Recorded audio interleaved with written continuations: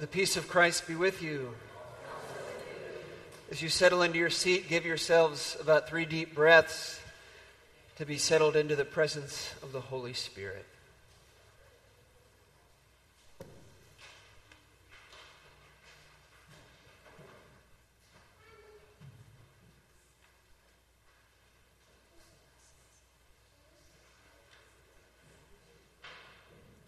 Sisters and brothers, visitors and friends, let us worship the living God.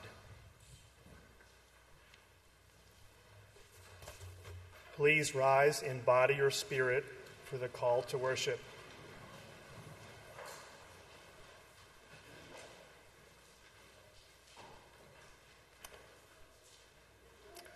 Let us give thanks for the goodness of God. God's resolute love is endless. Let us listen for what the Spirit will say today. God will speak peace to those who listen. Let us worship God.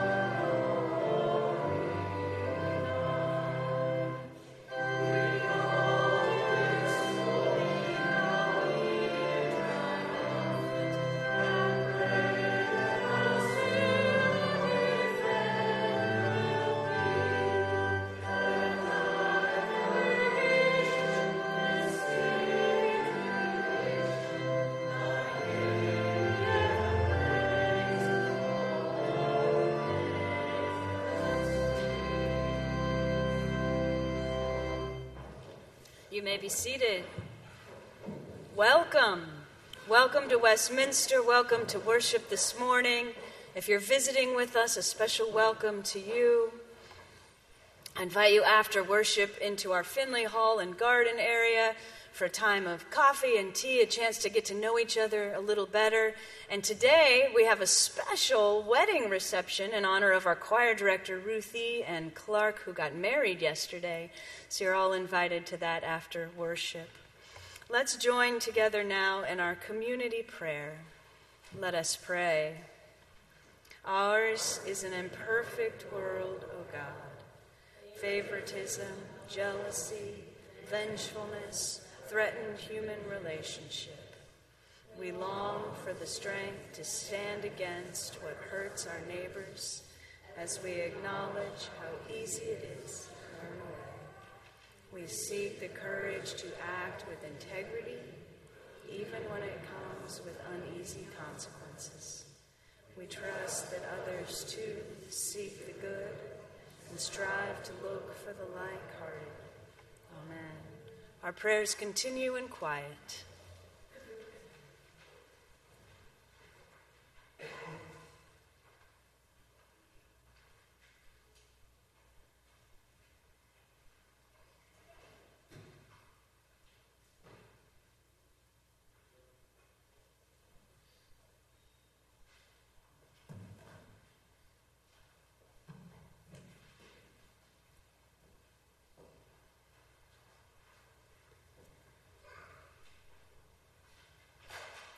Amen. Friends, following in God's way of love and compassion is not always easy, but know that God walks with us every step of the way. And when we do go astray, know that God forgives us and brings us back to God's way of love. This is good news. Amen. Now I'd like to invite any children who are worshiping with us to come join Jeff here at the front.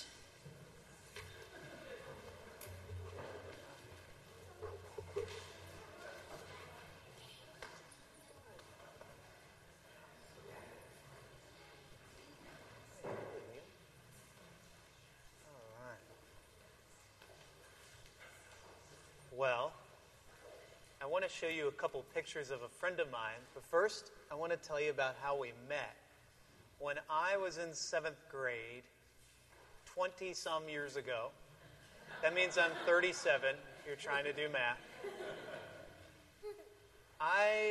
my school zone changed, and so I had to go to a different school, and I didn't really know many people.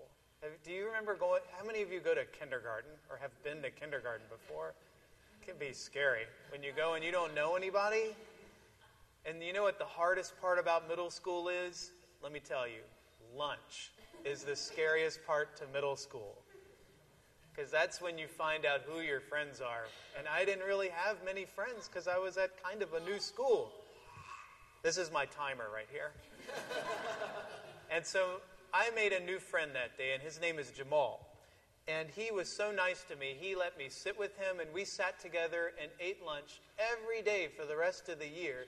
And we are still friends for 20-some years later.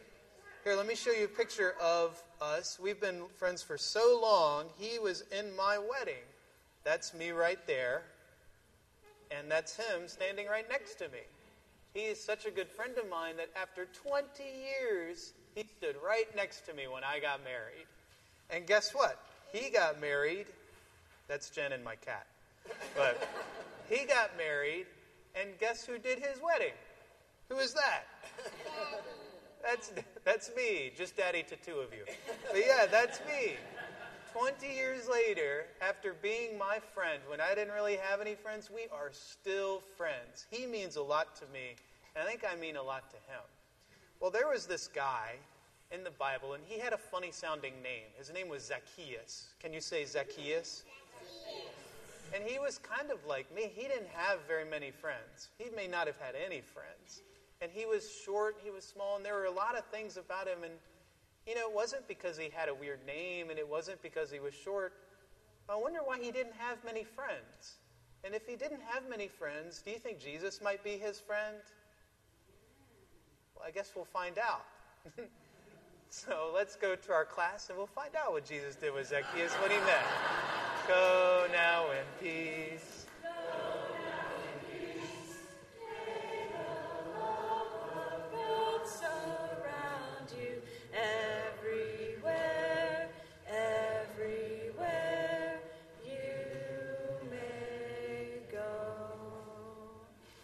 So if you're new or visiting, our younger kids are going with Cindy. Our middle schoolers are invited to go with Jeff for Sunday school, or you're also welcome to stay in here and worship.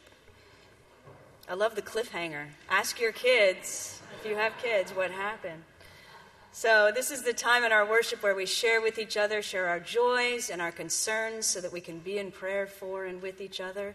So if you have something to share, I invite you to just raise your hand and let us know. Yeah, Meg. Maureen took a terrible spill and ruined one of her feet. Oh, no. And is having her second surgery, so I'd like prayers for her. No. Her name is Maureen. Niece Maureen, who took a bad fall and is now having a second surgery on her foot. Yeah, Florence. I'm so concerned over the incident in Charlotte. I know as a community of faith, we should not be partisan and people have the right to express their views. However, it was vehicular manslaughter, not premeditated manslaughter, and it was aggravated assault. We can't deny that. And ethically and morally, we as a faith community have to recognize it. Thank you. So Florence voicing her concerns about the events over the weekend in Charlottesville, especially the car that plowed into the crowd. In fact, our National Presbyterian Disaster Assistance Organization has written and sent out a prayer specifically about the events in Charlottesville, but also just about all the hatred and racism and violence that we're experiencing in different ways in our country. And after we share our joys and concerns, I'm going to share some pieces of that prayer with you. It certainly is important for us all. Thank you, Florence. Other joys or concerns? Yeah, Valerie. I'd like to share, as you may know, I have twin boys, and I just spent 10 days at Cooperstown with one of them, with all the baseball all the time. They're not on the same, so that was really positive. I have to spend that much time with one ever.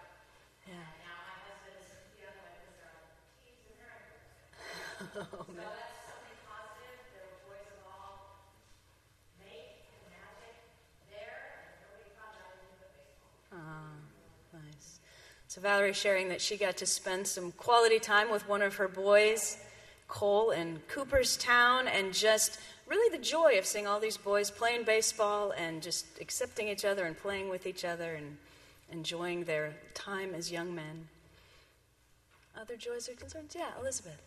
Carl has been hospitalized with COPD and today has been transferred to Kindred Rehabilitation for a time, hoping that he will recover from that accident. Absolutely. So Elizabeth offers prayers for her husband, Carl, who was hospitalized with COPD and now is going to be at a rehab center for a while as he recovers.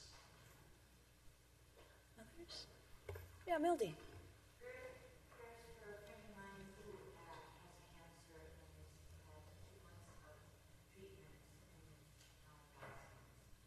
Prayers for a friend who has had some treatment for cancer and is now in God's hands. Prayers for her.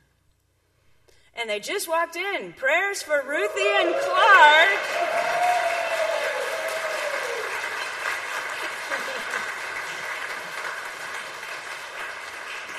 The now married couple as of yesterday. And as I mentioned earlier, you are invited to a reception in their honor after worship. And I also want to lift up Marcia Schatz and Bob Gould, who will be married this afternoon. So prayers of joy for Marcia and Bob as well. All right. Behind me. Eric. Hello. First, I hope we're all praying for peace on the Korean Peninsula and a joy. Patrice is here.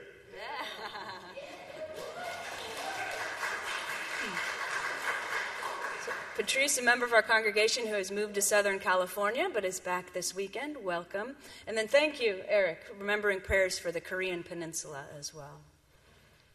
Anyone else? All right. Oh, yeah, Sherry. Also prayers of joy that Brooke is back with us. She's been doing That's right. or internship in another congregation, so it's so wonderful to have her back with us. We have both of our seminarians here worshiping with us today, which is awesome. Brooke, welcome back after an internship last year, and continuing prayers as your studies begin again. Yes, Mary.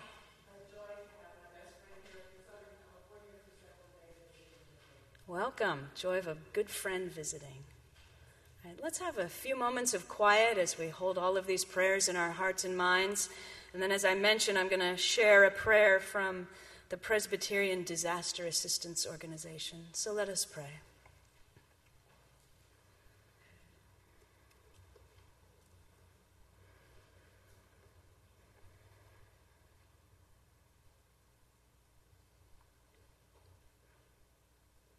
God of justice, who sees into the hearts of all, your light outshines the torches of hatred.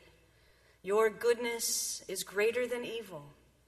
Your love compels us to break the silence, to speak the truth, and to confess our sin. In the face of this continuing unraveling of the fabric of our common life, may we have ears to hear the stories of our neighbors, the respect to wait and listen as each story is told in its own voice. May we find the courage to acknowledge our privilege and our complicity in the evils of racism, and not to cease our striving for equality until justice rolls down like waters.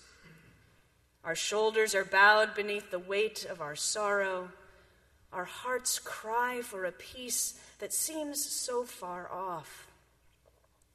We pray for a way forward for all of your children, a way beyond racism and violence and privilege, for the courage to change ourselves and our land, for faith and action that can bind us together. We pray for comfort for families who now grieve unbearable losses, for individuals who are wounded and broken in body or spirit.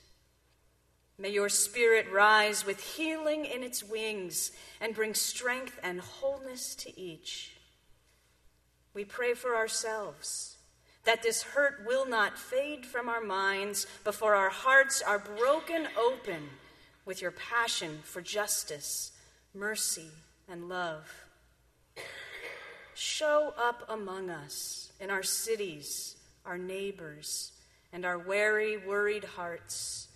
A justice beyond hope, a peace that passes understanding, Emmanuel, God with us.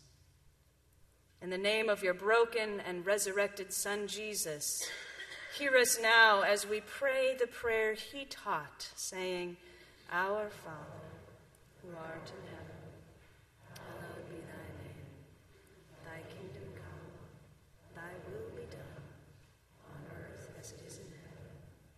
Give us this day our daily bread, and forgive us our debts, as we forgive our debtors. And lead us not into temptation, but deliver us from evil. For thine is the kingdom, and the power, and the glory forever. Amen.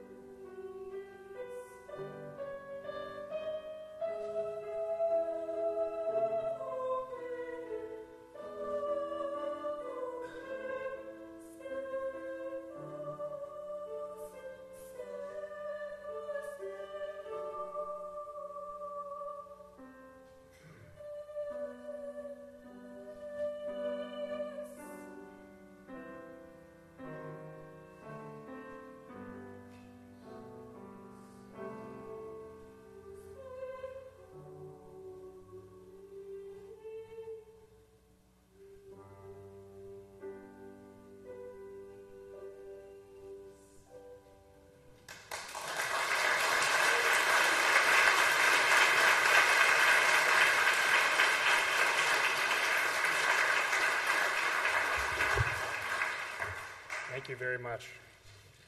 Okay, the first scripture reading is Genesis 37, 1 through 4. Please listen for what the Spirit is saying to us.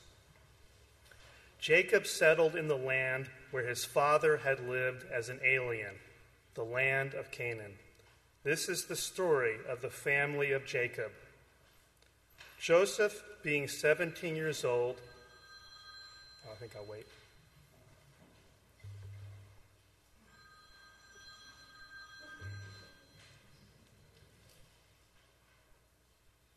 Okay, thank you. Joseph, being 17 years old, was shepherding the flock with his brothers. He was a helper to the sons of Bilhah and Zilpah, his father's wives. And Joseph brought a bad report of them to their father. Now Israel loved Joseph more than any other of his children, because he was the son of his old age, and he made him a long robe with sleeves. But when his brothers saw that their father loved him more than all his brothers, they hated him and could not speak peaceably to him. This is holy wisdom, holy word.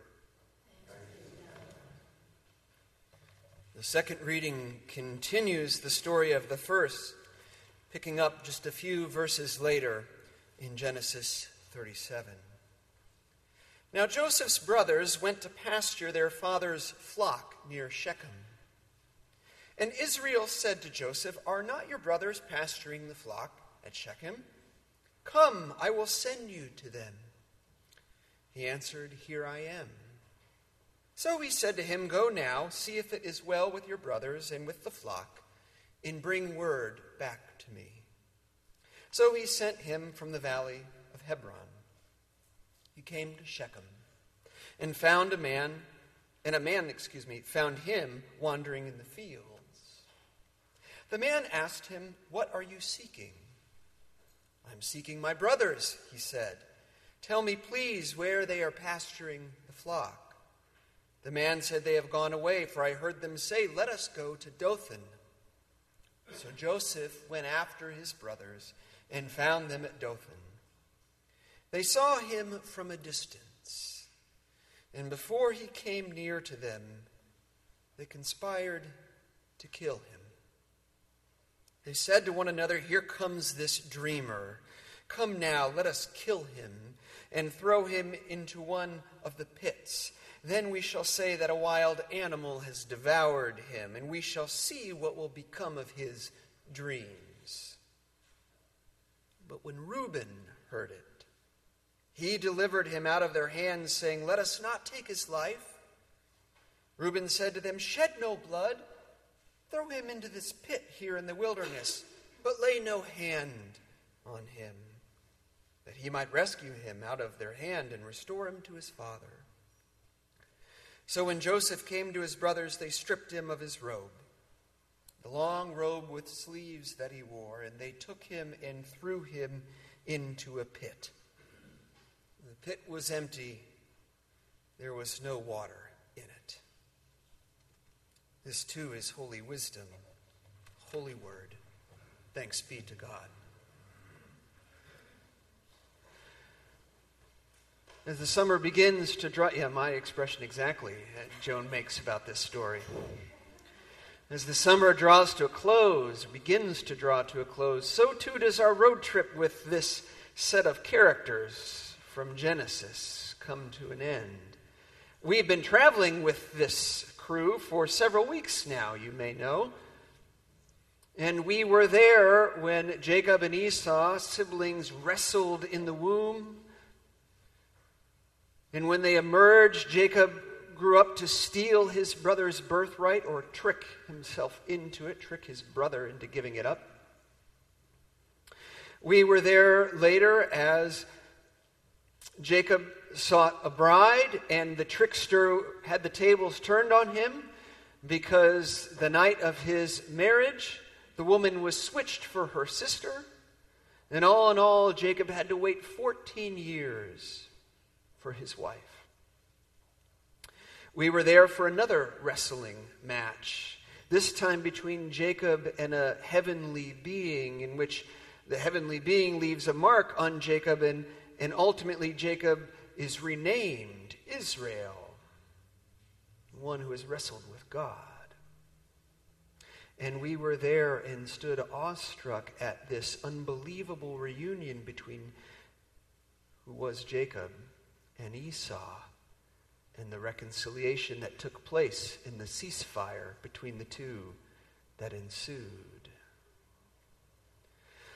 Those episodes carry with them the fullness of human behavior: jealousy, favoritism, trickery, also loyalty, creativity, fierceness, passion, forgiveness, reconciliation. It's all there.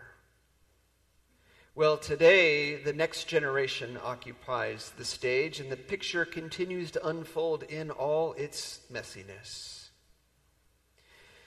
Israel, living out of his childhood, as so many of us do, plays favoritism with his kids. The apple doesn't far fall from the tree, and favors the young Joseph, this dreamer. And not surprisingly, this breeds resentment among Joseph's brothers. So much so that when Joseph comes to check on them, they conspire to kill him. Kill him and throw him in the pit, and then blame it on wild animals. And that's when Reuben steps in, one of the brothers, and says, no. Let us not shed blood. Let's just throw him in the pit and leave him. It's a strange moment, but it's a crafty intervention, is it not? It's an imperfect situation, and perhaps Reuben does the best he can, and he staves off death. I mean, he sort of splices the morality, and he comes up with a solution that says, look, don't actively kill him. You can still have your vengeance, but then you don't have the blood dripping on your hands. And maybe, just maybe, he thinks Joseph will survive. In fact, maybe he'll return and set him free. And miraculously, Joseph survives. So maybe Reuben knew what he was doing after all. How many times do we find ourselves in precarious ethical circumstances, in whatever realm? And we know what we would like to do, but that's easier to think about than it is to actually do it. And so while our behavior doesn't feel clean and it doesn't live up to our ideals or our dreams, it's the best we can manage. And it does a little bit of good, and it passes the bar that our consciences hold up. And at the end of the day, look, we've got our own livelihood to look after as well. So we make the best we can of an imperfect situation. And we do all that's reasonably to be expected of us. Alan Bosek preaches a powerful sermon on this passage, and he calls that choice, that way of being, the Reuben option. Do the best you can in the middle of a messy situation. The Reuben option. And you might think that Bosek goes on to justify and support the Reuben option.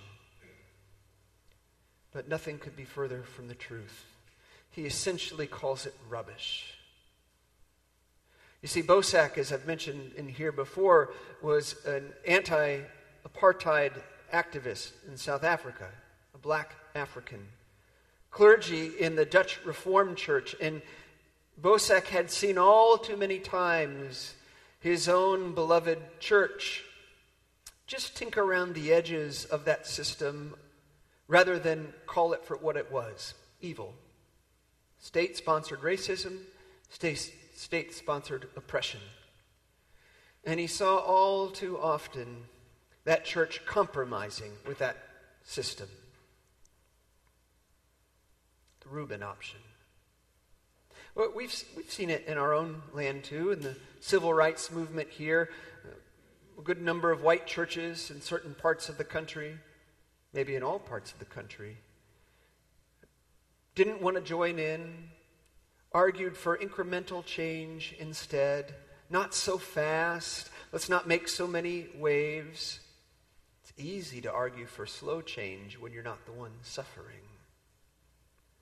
And it was that type of inaction, of moral compromise, that led Martin Luther King to resound, now is the time. Not then, now is the time. Not one day, now is the time. Now is the time. Now is the time. Elsewhere, Dr. King reminded us that the time is always right to do the right thing. It's always the right time to do the right thing. Compromise is a good thing. It seems to me it's a lost art, actually. And we would do well to relearn that art. But not this kind of compromise. Not the kind of compromise that trades the God-given rights and God-ordained justice of some peoples for the comfort of others, for not wanting to make waves or experience all that comes with working for change. That's not compromise. That's not righteous compromise. That's not craftiness. That's spiritual and theological confusion. That's functional rebuking of Jesus. Because Jesus never shied away from calling out hypocrisy when he saw it. Jesus never shied away from seeing what was evil and naming it as such. When Bosak spoke about his own beloved church, he recognized that the church knew what it needed to do. It just had trouble doing it. He said this, I think is the agony of the church. So he recognized the pain. We know what we should be doing, but we lack the courage to do it. We feel we ought to do it, and we cannot. Sounds a lot like the Apostle Paul there. Bosak continues, we are afraid to make choices, so we are constantly on the lookout for compromises. We're paralyzed by the need to be all things to all people, to be a church where all feel welcome all the time. And so we sacrifice on both altars. We stand accused by a history of compromises, always made for the sake of survival. He's talking about the survival of the church here. Because after all, if one sells out the gospel, then what you have left is not a church. Might be a spa, might be a social club, both of which are good things, but neither of which is the church of Jesus Christ. And churches are obsessed often with their own survival, perpetuating their own existence as an organization. But that's not faithful to the gospel to which they're called. In fact, in the foundations of our Constitution, there's a section, the foundations of Presbyterian polity. And in there's a line that says, the church is called to its mission, quote, even at the sake of losing its own life. I mean, after all, what's really preserved in the Reuben option? Even from Reuben's perspective, when he makes his choice, what is he really avoiding? For all he knows, Joseph's still going to die in the pit. The only thing he's avoiding for sure is his brother's guilt, not his brother's murder.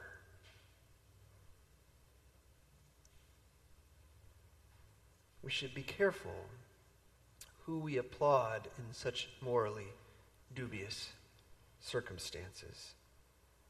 This is how Bosak describes the Reuben option. Take a stand, but always cover yourself. The problem cannot be ignored, so let us do something about it, but always in a way that it does not hurt us too much. Take a stand, use the right words and resolutions taken by the Synod and the General Assembly. He's speaking of the church again. But also make sure that you build into those resolutions all the necessary safeguards, just in case. Don't antagonize people too much, especially those in the church who have money. Oh, you laugh. This is how pastors work. I'm not kidding. Opt for peace, but don't confuse that with justice. In other words, stay away from justice. That's the Reuben option. Now, Bosak's concern is the church, but we can certainly expand that to other realms in our own lives, I assume. Places in which we're faced with such choices and we're not sure we can make them. I mean, I know when I put myself in Reuben's shoes, I'm not sure I could even do what he did. It's hard stuff. But my experience is that people can handle hard truths. They prefer them, actually, as long as they're spoken with clarity. And Bosak gives us utter clarity in this moment. And that kind of clarity gives us the grounding on which we can stand so we can support one another. By myself, I am hardly brave. I'm certainly no hero. But with you all and with other faithful sisters and brothers, I can choose differently. And all of us can. I know there are people in this congregation who on a daily basis have to figure out how to make the right choices within companies, workplaces, where the ethics are swimming the other way. Daily. I can't imagine what it's like to work in that kind of a setting. So let those people hear loud and clear from us that their church is with them. That we stand by them and will support them when they make those difficult choices, come what may. That not just that God walks with them, but we walk with them too. And others of you, I know, have to say and do difficult things to family members in the name of righteousness. Family members. Let those people hear that this church will be your family if yours casts you off. That will be your rear guard. We'll have you over for Thanksgiving if no one else will. I think this is why Jesus, when he sends out his disciples, you remember how he sends them out? 2 by 2. Like a little Noah's Ark. He does that for a couple of reasons, I gather. The first is so that nobody has to feel like they face this world alone. And that nobody is alone. Occasionally some brave person stands up by themselves, but you don't have to. You're always going to have a partner out there.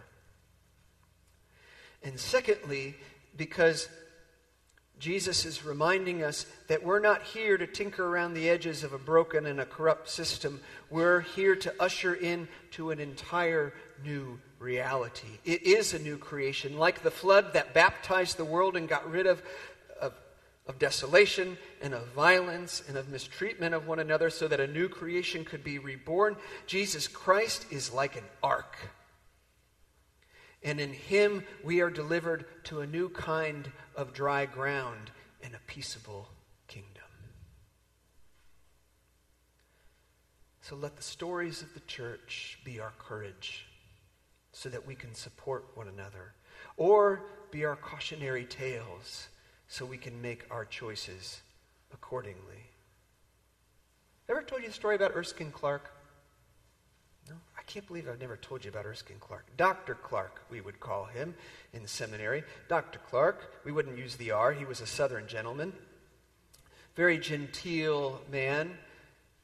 He was not flashy, rarely raised his voice. I'm not sure he ever moved. But you could listen to him for hours. He was a professor of Presbyterian history. And the semester I took Presbyterian history in polity, he was in the midst of a research project for the book called Dwelling Place, a Plantation Epic. And Dwelling Place was about a man named Charles Colcock Jones, a Presbyterian pastor who had come to the South, actually spent some time at Columbia Seminary when it was not in Atlanta, before it moved.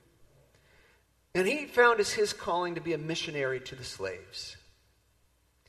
And he came into that with all kinds of ideals, and in the midst of it, he felt moved to do the best he could to improve the conditions of slaves. He was a slave owner himself, but worked to make that a more humane situation. And I remember the day that Dr. Clark was lecturing on his research.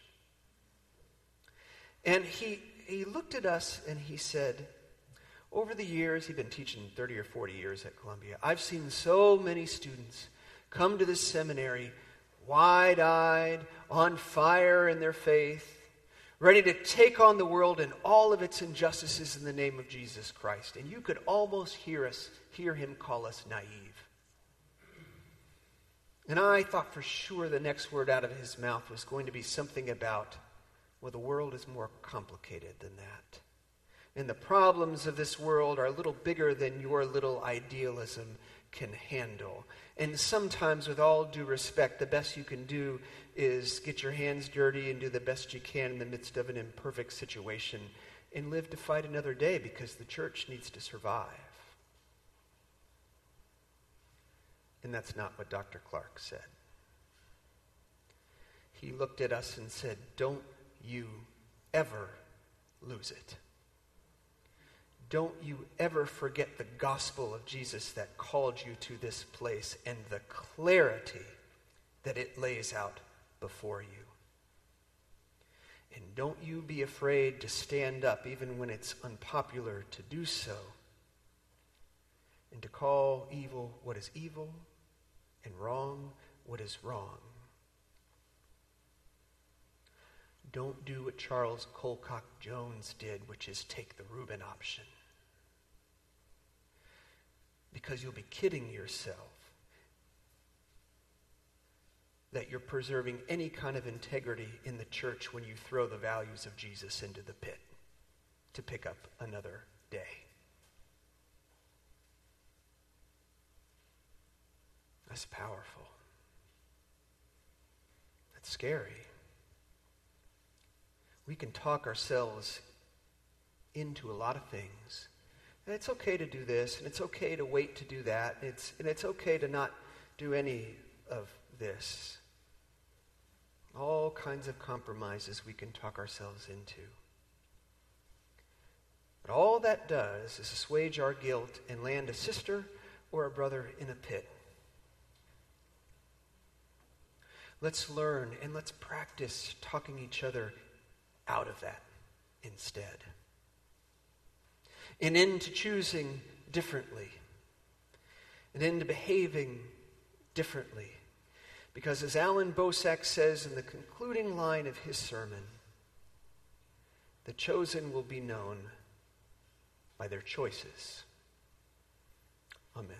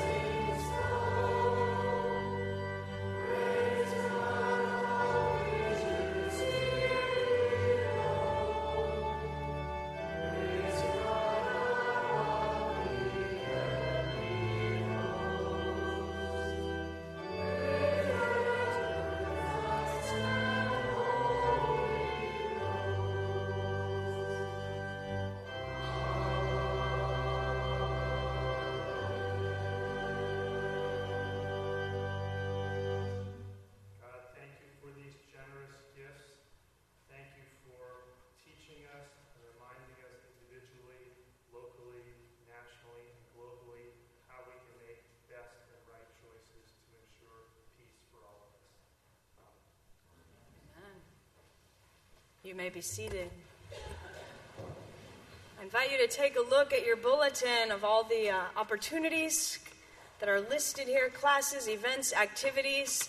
We are starting to list some opportunities coming up in the fall, in September, including some new small groups and classes, so I invite you to take a look at this. It is also the time of year where Cindy, our Sunday school coordinator, is signing up folks to teach Sunday school in the fall.